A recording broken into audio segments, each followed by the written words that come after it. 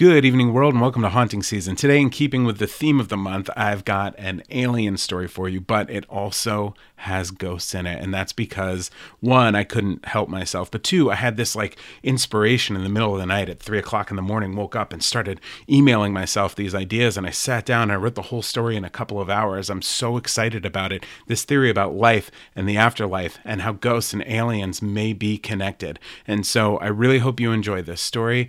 If you've heard other people have theories about this sort of thing, I'm dying to know, because I've never heard of what I came up with, which is really exciting to me, but I'm also excited if it connects with somebody else. Anyway, without further ado, without further mumbling, I bring you Close Encounters of the Fourth Dimension.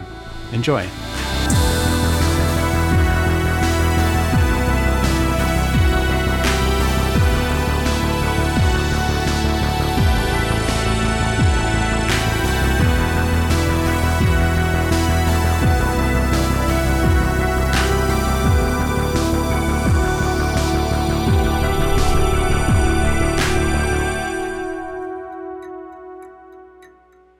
If you find this, then I'm long gone.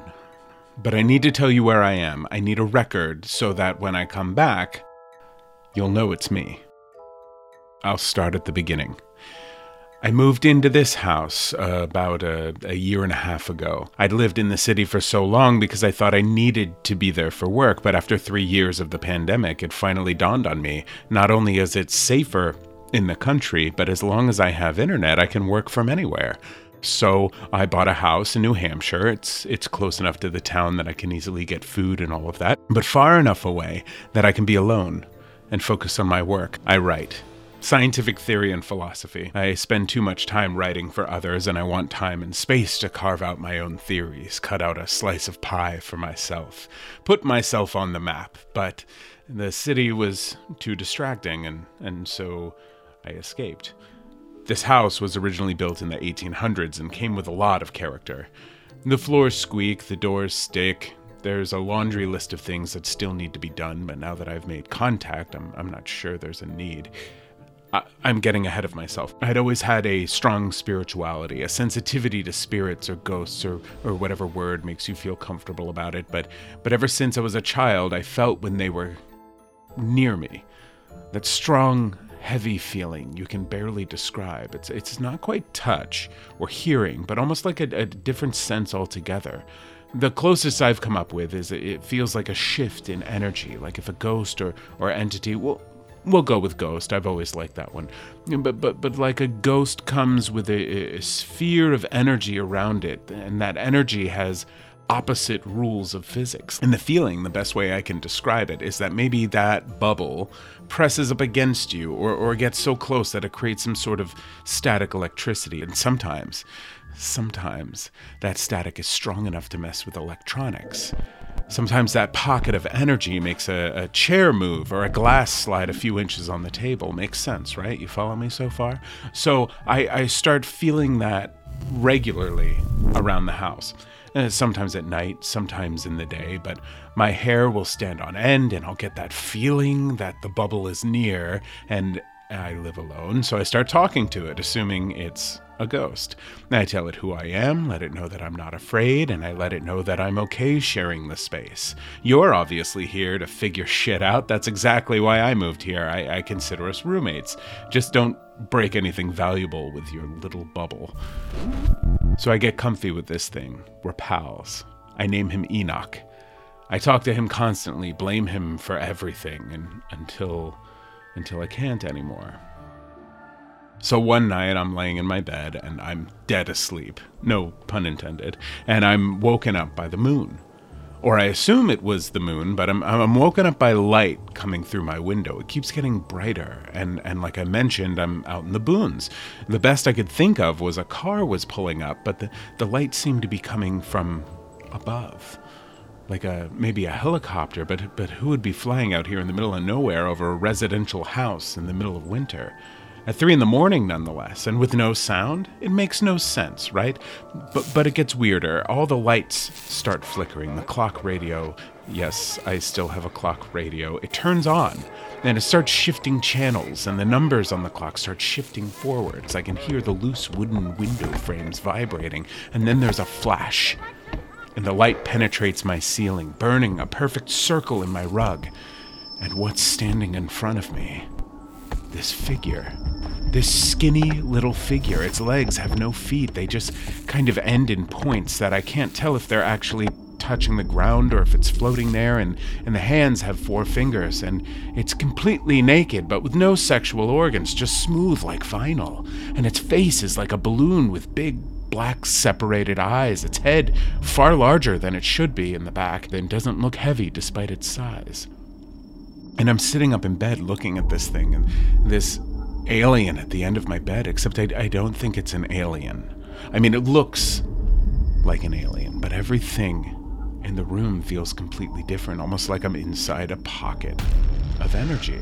And so I think, I mean, this all happens in a flash, like just a few short seconds, but I think I make a realization, but I can't speak it. I'm frozen, sitting up in bed, and this energy is building, and it sounds... I don't know how to explain it, but it sounds like a bomb going off in a movie, and the ringing that starts afterwards. It's like a deafeningly loud silence. But I have this thought, this realization that I can't get out. And I look at this thing, and we make eye contact. And it speaks to me, not out loud, but in my head. It speaks to me one word, the one word I was thinking. We think it at the same exact time. Enoch. And swoop, the light sucks up through the ceiling, and almost like a light switch, it's daytime, like straight up, middle of the day, and I'm in bed sitting in the same position I was in a second ago when the thing was in my room, but the clock reads 9 a.m. and the sun is up. My body's not sore. I haven't been sitting here for 6 hours, but 6 hours has somehow gone by in the span of 3 minutes. Maybe a really intense dream, right? But I didn't feel groggy. I felt like I had been up for hours, and I think I had. So the next few days, I'm waiting around for the pocket. I'm waiting around for Enoch, my ghost friend, to come sauntering in so I can release some theory on him, but nothing. The house, for the first time since moving in, just feels like a house. It's simply cold, creaky, but it's just me and the house, empty. We as humans really like to try to explain things. We really do like to have an answer for everything, and when we don't, it kind of drives us nuts. So I can't stop thinking about this. It's really bugging me, and I start to try to come up with some theory, some examples of what I think may have happened, and I'm reading books about space and travel and UFOs, and I'm watching documentaries, and I'm starting to look for commonalities in the stories.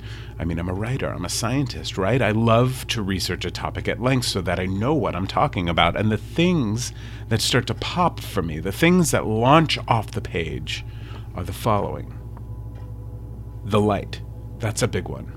Lots and lots of abduction stories or close encounters of the third kind, which is when you actually make contact. They all involve some sort of intense light. What's interesting about light? It travels very quickly, faster than we can perceive. And the other thing is lost time. That's another major commonality. People gone missing for long periods of time, and they just suddenly reappear exactly as they were, but days, sometimes weeks or years later, and they think they've never left, or they think they've been gone for a much shorter period than what we here on Earth have experienced. And so, about a month goes by, and this is all I can think about. It occupies my brain constantly, this puzzle that has been presented before me, and I know it's real because I still have a circle, a perfect circle burnt in the floor before my bed. And then it happens again. A second encounter, exactly like the last. The light comes, it penetrates my ceiling, it burns a new circle overlapping the last, and there stands this pointy-footed pal of mine. Well, I've been planning on this You see, I've been thinking about it endlessly, so I focus my thoughts, knowing I have but a mere few moments to communicate, and I hear it again. Enoch. And I think, are you Enoch? Enoch. Where are you from? Right here. I don't understand. We are right here. Enoch is right here. And then, swoop, again, back up through the ceiling, nothing left but a little burnt carpet smoke. We are right here. Enoch is right here. What could this mean? And I'm reading and I'm writing, and the inspiration is just flowing through me for the next few weeks, fueled by this bizarre and unexplainable series of events, but I have to explain it. I have to. It's my right as a human to determine the exact cause and effect of what's been happening here. And eventually, it comes to me as I'm reading about quantum theories and multiple parallel universes that split every time a decision is made, and I realize it's time for me to make a life-altering decision. Possibly a universe-altering decision. Enoch appears. Yes, Enoch, my ghostly friend. He returns to the same spot, burning a new circle in the floor, and appears staring at my bed, but this time it's empty, you see. Empty, because this time I'm ready. I'm fully clothed, standing behind him, and I step into the circle of light, stepping right into the sacred circle, and there's a moment of chaos. Enoch turns and looks at me, and then swoop, we are traveling at the speed of light through what looks to be dark, murky water, my body feeling like it's being pulled in every direction, stretching and expanding and swelling, and then snap, like a dark flash, like the opposite of a photo flashbulb. I realize I'm in some sort of laboratory, and around me are tens of Enochs staring at me dumbfounded. The Enoch I know backs away from me. I can tell from his body language that he's uncomfortable, and the whole room is still. And I realize I'm not breathing. I try, but I can't. The air is thick like sludge and won't enter my lungs. And Enoch, standing at a control panel, looks to the others, possibly wondering what to do next.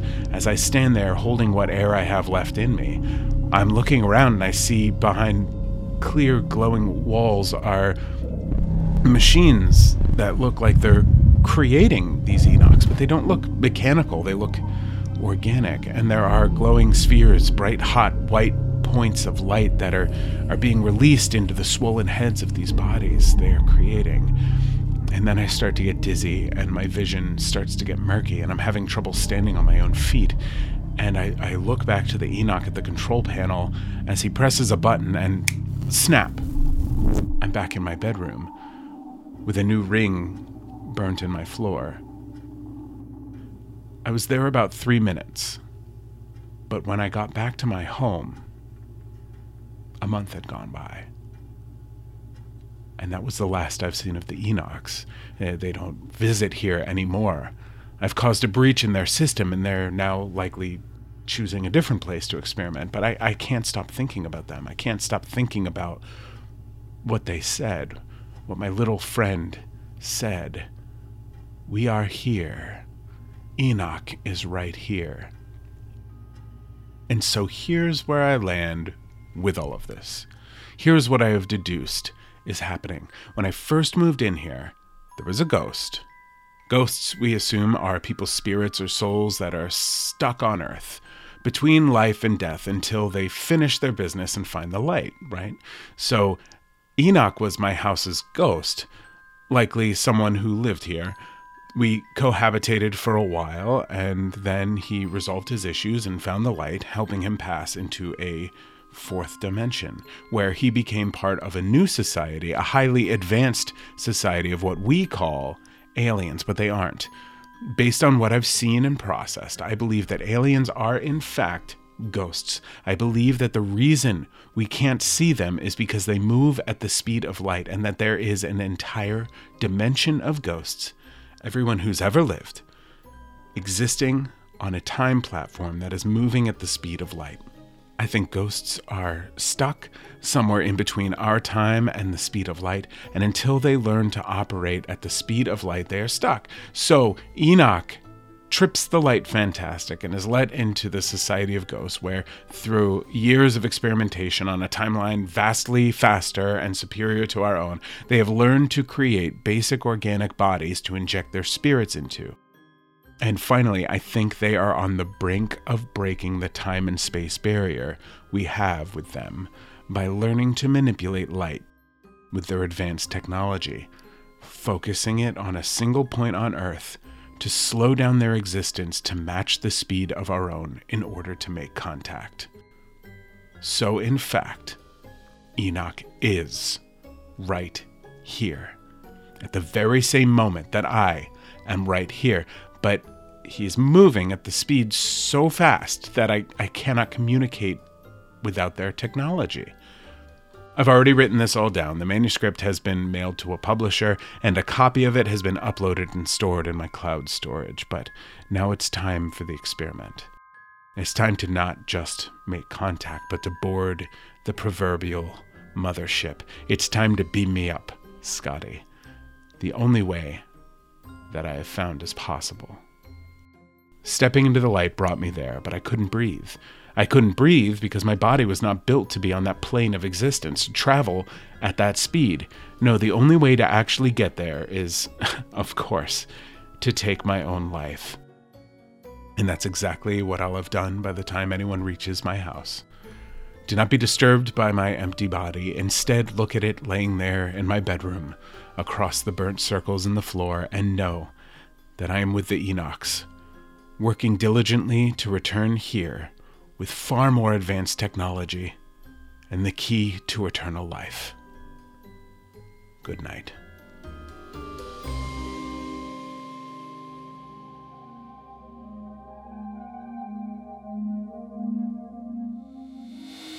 Haunting Season was created by me, Joshua Sterling Bragg. Produced by Greg Holdsman and Jessica Richmond. And executive produced by Matt Gielen, Patrick James Lynch, and Ryan Gielen. And is a joint production of Believe Limited and Matt Gielen. This episode was written and hosted by Joshua Sterling Bragg. It was edited by Colby Crow. And select music in this episode was made exclusively for the podcast by North Innsbruck. If you like our show, please subscribe on your favorite platform. We have a video version of the show on YouTube and Facebook, and audio versions on Apple Podcasts, Spotify, Stitcher, or wherever else you listen to podcasts. Was that good?